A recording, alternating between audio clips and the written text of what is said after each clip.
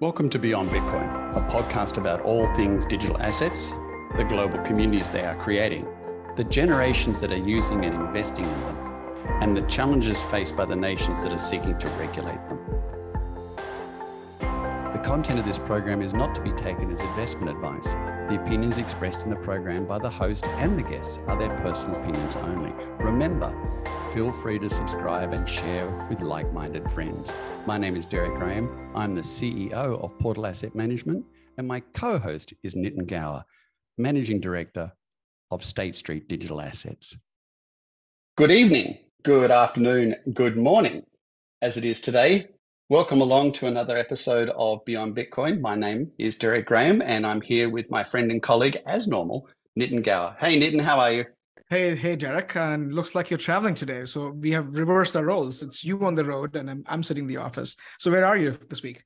I've reversed my hemispheres too, in fact. So I'm in Zurich this week, and it's been fascinating. I'll talk about that shortly. Zurich, Geneva, then London, and then down through Singapore. All obviously, talking fund management and that sort of world, and wrapped around digital assets. And it's a fascinating space. It's a very interesting time here. And of course, Switzerland is so sophisticated by comparison to many other countries relating to this digital asset area and the understanding of how it works. So yeah, happy to talk about that, keen to. But I wanted to give you a little bit of sort of perspective on the market. We often do this sort of market size and put some context around it. And the capitalization of the market hasn't changed a lot since we spoke last week. It's $1.11 trillion. But to put that into context, gold is sitting at $13.1 trillion at the moment, capitalization. So $1.1 trillion includes every token there is, including Bitcoin. Yeah. Bitcoin's price, as the last time I looked at it today, is 27,929, ETH sitting at 1781. Quite a reasonable recovery considering it hit down in the low 2500s only a few days ago. It's interesting how this market's bouncing back in so many different ways, considering the attacks on it, so to speak, which we'll talk about a bit later on. There are 8,881 active tokens we've been speaking of. 340 of them are meme coins. 82% of the top capitalization is in just the top 30 tokens. So 82% of the entire value of this marketplace currently sits in the top 30 tokens. And we talked about this the other day. CFTC, which is Commodity Futures Trading Commission, has defined virtual currencies, or in other words, just simply cryptocurrencies, as we would correctly call them, as commodities. So that's 76% of the capitalization of the top 15 tokens are defined as commodities. And what we've been talking to the guys at each one of these different banks here in Switzerland, mostly bank names that you will all know, is the fact that it's extraordinary that we're in the middle of this fantastic nation like Switzerland, America, Australia, that have got such great banking systems, but 18 of the top 20 countries that are using cryptocurrency are all developing nations. So it's amazing. So in other words, it's not us that's desperate to use them. It's the developing nations that are desperate to use them. But of course, the Swiss are quite aware of that. So what's different to this time, because we come here each year, with Portal Asset Management and the Portal Digital Fund and its various funds, is that last year we were meeting with family offices. And the family offices were looking at how to deploy, how to invest, and learning about the space. This year, we have been meeting, virtually non-stop with banks. In other words, and these are investment banks. So private banks, wealth managers, that sort of thing. What they tend to have is they have what's called banking platforms, where accredited funds, once a great deal of due diligence is done, is placed on these banking platforms, ready for their global investors to be able to invest into them. This wasn't even a topic a year ago. And now we've met with our fifth bank, and 4 out of the 5 of them want us to apply to have one of our funds, the Portal Digital Fund, on the platform. Now, this is great, but why is this the case? And each one of them are telling us, you onboard funds onto platforms during bear markets so that they're ready for bull markets. And that's the general view. It's a matter of time before a bull market is occurring. So that's kind of my takeaway so far from Switzerland. That's amazing. Yeah, it's been really fascinating. And so, but there's a lot happening in the market. So over to you, Nitin. Tell us what's happening out there. No, I think so. This is great. And I've been actually saying this a lot that we need to be prepared because these are cyclical elements, that things that go down for many reasons have to go up. And there's a little bit of correction that happens. And a few data points of just, and you're absolutely right. I think if you look at a few announcements lately, of course, the most talked about is BlackRock spot ETF application. Yeah. So you see someone like BlackRock, which has a massive track record of 5,500 some odd funds to just two denials. So it's an amazing track record. And there's been conversation whether it's politically motivated or they want to make a statement by having a spot BTF, which means there's an implied interest from the world's largest asset manager in Bitcoin. Second thing, which is another data point, which is, again, large financial institutions showing and expressing an interest, exactly what your observation has been, Derek, in Switzerland, is something called EDS markets. EDS market was announced earlier, but it'll be sort of offered. It'll open up today, which is an exchange backed by Citadel Securities, Fidelity Investment, and Charles Schwab, supposed to launch today in the US. So these are two very large sort of announcements that happen despite all the challenges we've seen with SEC and CFTC and the entire alphabet soup of regulatory agencies that have made a stance against crypto. And suddenly you have now not just the crypto industries, but the traditional financial institutions and the market participants in the ecosystem of financial services sort of making the statement to say, hey, we need to take a step back and understand this because we are behind this now. So I think your observations are spot on. And this bear market, bull market, I think we've been here for quite some time and there's been a lot of corrections.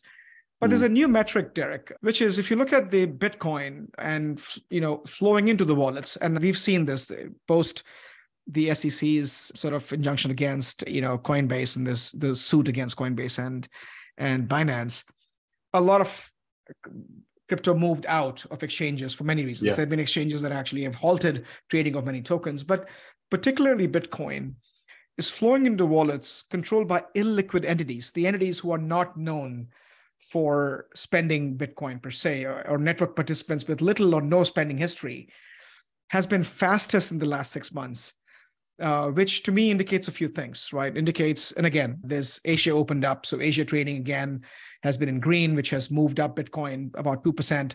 There's been a lot of, from Hong Kong, Singapore, Southeast Asia, clarity in Europe. All these are positive things that are giving some shape to where but this Bitcoin news per se, to me was particularly interesting because whenever this happens historically, whether it's a halving event or whether it's a significant event, Bitcoin ecosystem, Bitcoin then begin to serve its purpose as store of value. So people are expecting Bitcoin value to go up, whether it's due to economic activities, whether it's inflation, whether it's geopolitical events that are happening around us, or simply the fact that now you have clarity and there are more consumers of Bitcoin, and Bitcoin is seen as a store of value, as you may have indicated in your preamble, where suddenly now we've seen the consumption from most developing economies, not so much as from developed economy, because now it's all banking and financial institutions who've shown interest. But that to me does two things: increases utility, global adoption, much wider appreciation of what it has to offer as store of value, of course, unit of account, and at some point, hopefully, Derek, medium of exchange, but we're not there yet. But I think those are a few of the nuggets which I found to be in line with your conversations that, hey, we need to stay prepared for the bull market, which seems like it's around the corner. We simply have to get some more fundamentals right, some more regulatory clarity, and we are there, I think. So as I understand it, this is the smallest amount of Bitcoin that's been on exchanges since the year 2018. So that's 5 years ago. So we really are tightening up on the amount of Bitcoin on exchanges. And one of the real signs of that is they're turning around and people are putting into cold wallets. They're hodling them, as the number plate on my car would show. They're hodling them. And so this is another sign that Bitcoin, which is really the entry to this space so often, virtually the index token until such stage altcoins get a run on again, is reducing in volume. banks are talking about how to onboard these things. And a couple of the banks we talked to today had their own sort of Ethereum and Ethereum and Ether ETF equivalents just within their own banking community or their own Yeah. client community so that their clients could get exposure to it. And so a lot of them are getting prepared and ready and learning a great deal about the space at an extraordinary rapid rate. And so we had an opportunity to sit down and talk to them about this sort of this confluence of these prime areas that we think are the movers moving forward, like the money revolution of the fact that we really are now transacting with currencies, particularly developed worlds around the place. Financial revolution around decentralized finance and how that's been in play and stable now for some period of time, improving its sense. But the most important one that is the aha moment to a lot of these guys is talking about Web 3.0 and artificial intelligence connected to DeFi and connected to payments of money, and how the future is going to be seeing high-speed microtransactions occurring, often in things such as artificial intelligence driven, possibly utilizing currency that's nothing like we currently recognize now. And so the lovely thing about having that conversation with the banks is that they open their eyes. These are investment banks, remember. So they open their eyes and turn around and went, yeah, wow. So that's let's talk about the future of the technology rather than the price of the space. And everything changed when that happened. People started forgetting about price of the space and talked about the future of the technology. And it was intriguing how the room lifted when that occurred. People really do realize that things like Web 3.0, operating peripheral devices such as phones, their storage capability, their computational capability, getting paid for providing devices and services on Web 3.0 through microtransactions on blockchain is kind of impressive, frankly. Yeah, it is. And I'll tell you, I looked at Glassnode data too prior to this call, Derek, and we've seen this week alone, Bitcoin's, what used to be a dormant supply hit all-time high of 15.2 million Bitcoin. And as you rightly pointed out, the exchange balance has plunged to the lowest level. The market is still digesting this BlackRock's. There's two pieces of that coin is, hey, we don't really want someone like a biggest asset manager coming in this space, which is meant to be democratic. It's meant to democratize finance. It's really people's money. And when you start bringing these big players with a lot of resources, that sort of stymies the growth potential. But at the same time, this month alone, we've seen 1 million new Bitcoin addresses, unique addresses holding Bitcoin per se. So I think it's still the dominant benchmark asset. I still spend some time looking at it. And to your point then becomes as, the utility, the adoption, and as you rightly pointed out, is the role of financial institution in this space. And from what you described, Derek, it's a great thing that for once, banks are trying to understand the space. Usually it's financial instruments and financial products are unnecessarily complicated. They have a language around them, even though they may be simplistic in their offerings. But it's great to see for the first time that you have the financial institutions trying to understand this asset class, which, is driven from many different fundamentals, whether it's technology fundamentals, whether it's economic fundamentals, whether it's common man's fundamentals of, for the need of a stable currency, which is globally accepted. I think I see that as a positive sign. And yes, there's a role of banks, but I would hate to see, this opportunity being completely dominated by banks, because then we'll be back to square one at some point. So it'll be interesting to see how this evolves. Yeah, totally agree. It's very interesting. So BlackRock, which is so enormous, it's so powerful that I think everyone's sort of starting to nod their head, going, yeah, there'll probably be an ETF put in place because they've just got the massive strength and political pull to make it happen. That will highly likely boost volume turnover and acceptance and accessibility and price of Bitcoin. So there's kind of a positive aspect. We don't know that it'll affect price. It just makes logical sense it would. That's all. It's highly likely to see that will be a positive thing in the short term. But yes, you're right. In this sort of world where you have independence, why wouldn't you want sort of this distributed right across the world without one sector being a major trader in it. And so anyway, there'll always be two schools of thought around capitalization or commercialization of this space, and that's one of them. But riddle me this, Nitin. This is a question. Riddle me this. The US, obviously, with their Choke Point 2.0, and you want to talk about what's happening with the venture capital aspect there, and I'm keen for you to do that. Why wouldn't they be actively creating a central bank digital currency with the sort of the conditions in it that really show the American view on open transactions, without overly being private orientated, so that they compete on this global market to be the reserve currency, rather than fight to try and shut the section down. Here in Switzerland, looking back towards America, I'm scratching my head and going, why aren't they really on the front foot here? Am I missing something? Am I missing something? I think you're spending way too much time in Switzerland. Like this should be the ideal place where the whole world should behave like the Swiss do. And certainly the perspective is a bit different. And what's interesting to talking about Europe, France, their AMF, which is Autorité des Marchés, which is the market sort of authority of market authorities, said it'll support globally coordinated rules of DeFi protocols. So this is not just CBDC, which is just the digital manifestation of fiat. They want to fully understand DeFi. You have Project Guardian in Singapore, which has the second phase and third phase, and Singapore is way ahead in understanding to say, how can we use this protocol in a meaningful way with transparency and everything else? And then you have the US, and I've had this conversation again with some of the central bankers in just being technically curious. And of course, US is launching Fed now, which is the real-time payment system. And the question always goes back to, and change is hard. And I firmly believe that, especially for successful companies, successful countries, when they reach a certain level, I think they like to enjoy that position. Yes, whether it's individuals or companies or countries. Yeah. And they would like to, and so change for them is hard. And in many cases, the systems that we've devised and designed over time, every clearing and settlement has to come back to the US bank. So we have complete visibility of these systems. And when you tokenize an asset and you get into peer-to-peer models, that visibility becomes the challenge, especially around privacy preservation focus that the West has on central bank digital currencies per se. So while the Federal Reserve banking system, and there are 12 of them in the US, is focused on real-time payment because we are one of the last countries in the world adopting the RTP system, a real-time payment system, the question always comes to, hey, the system works well.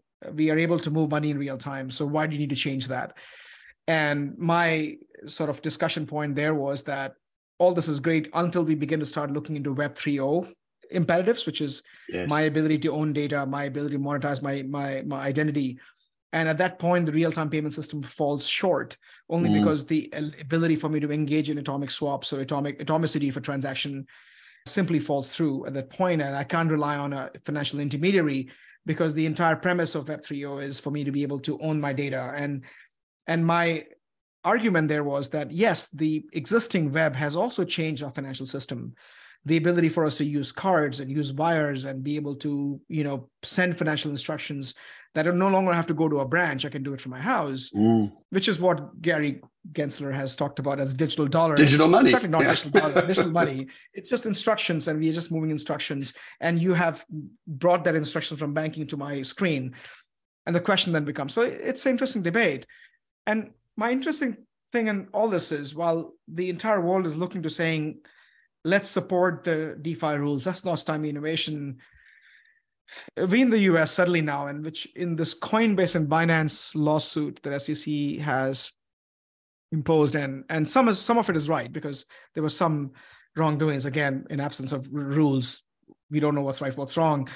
But the question is, there's a little known, unknown rule with venture capitalists, and which has gone amiss, but it's significant. And we've seen impact of some of that stuff. And as VC community begins to digest this, and we've seen one of the biggest, A16Z, the VC firm from the US, move to, not move, but open office in London, is, if you look at VC business in general, right? A venture capitalist invests in a software firm, and the payout may be 10 years because you have to make the initial investment and the company has to grow. They have to have marketable products. So they need to have a product that is needed and it has marketability, and there's massive amount of failures.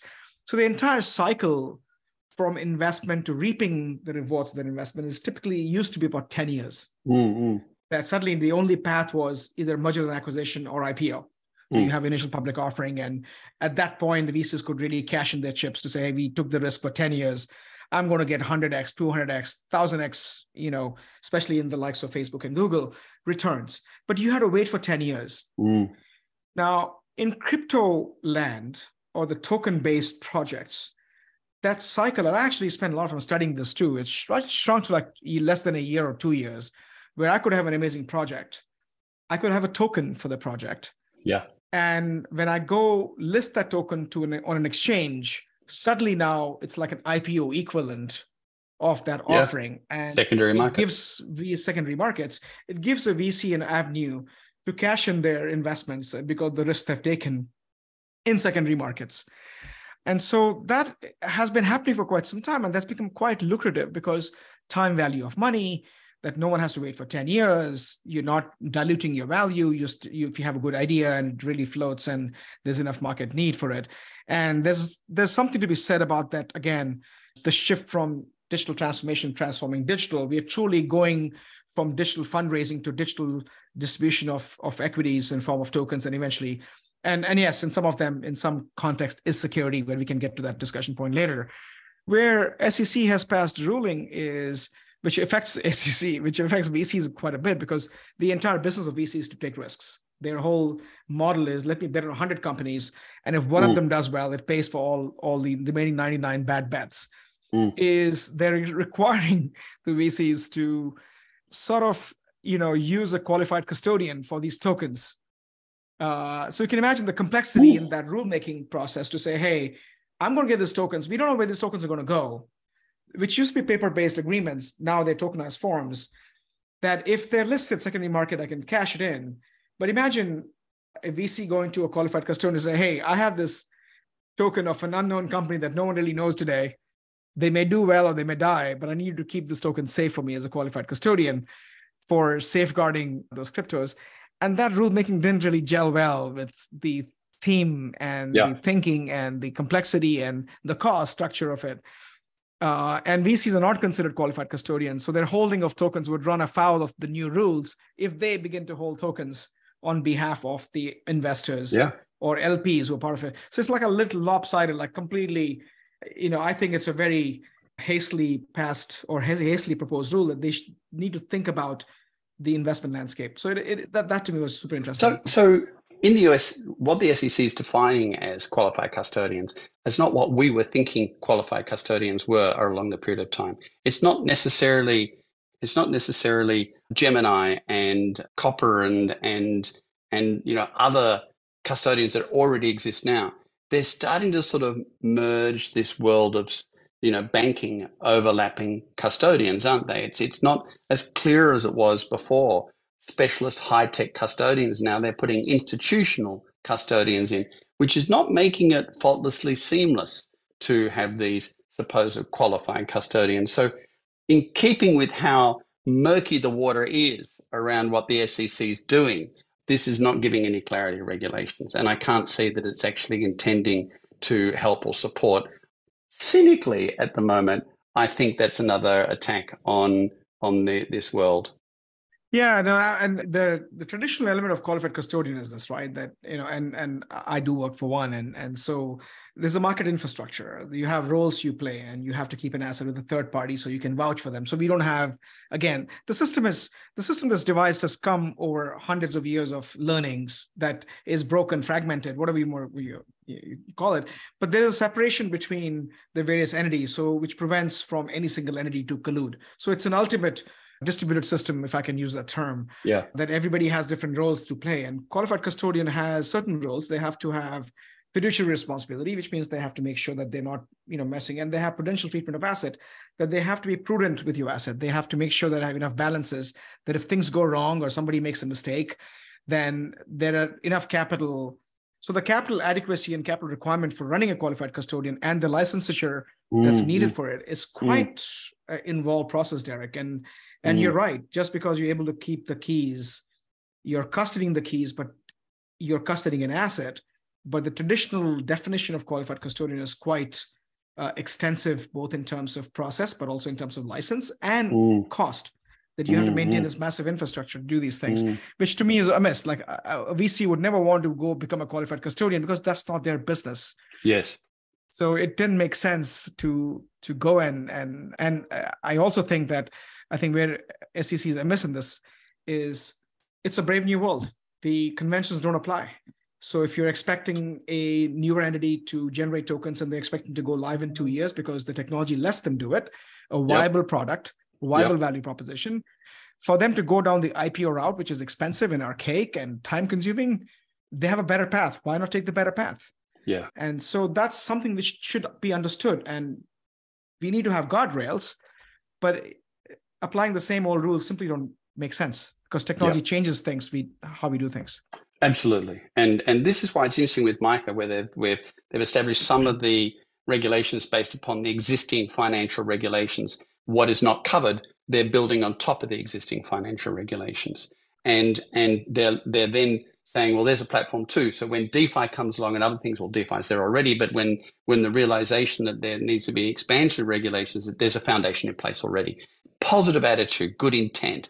And that's what we'd like to see with these things. Nitin, Geneva tomorrow and London early next week. So look at you, still interesting people to meet and feedback. So I'll keep my finger on the pulse to see what the sense of feeling is out there.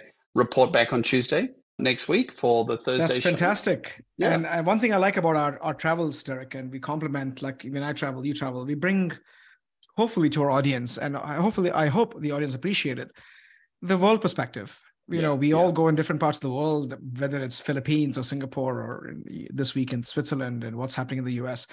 And I think it's important for us to have the global perspective because this is truly a global phenomenon. It's a global currency. So appreciate your insights, Derek, and travel safe. And we'll chat next Tuesday. Good on you, Nitin. We'll see you then. Bye for now. Take care. Bye. We hope you enjoyed our weekly conversation. If you have any questions, comments, or suggested topics, please contact Nitin Gower or myself on the emails displayed here or via our LinkedIn profiles. Feel free to subscribe and share with like-minded friends.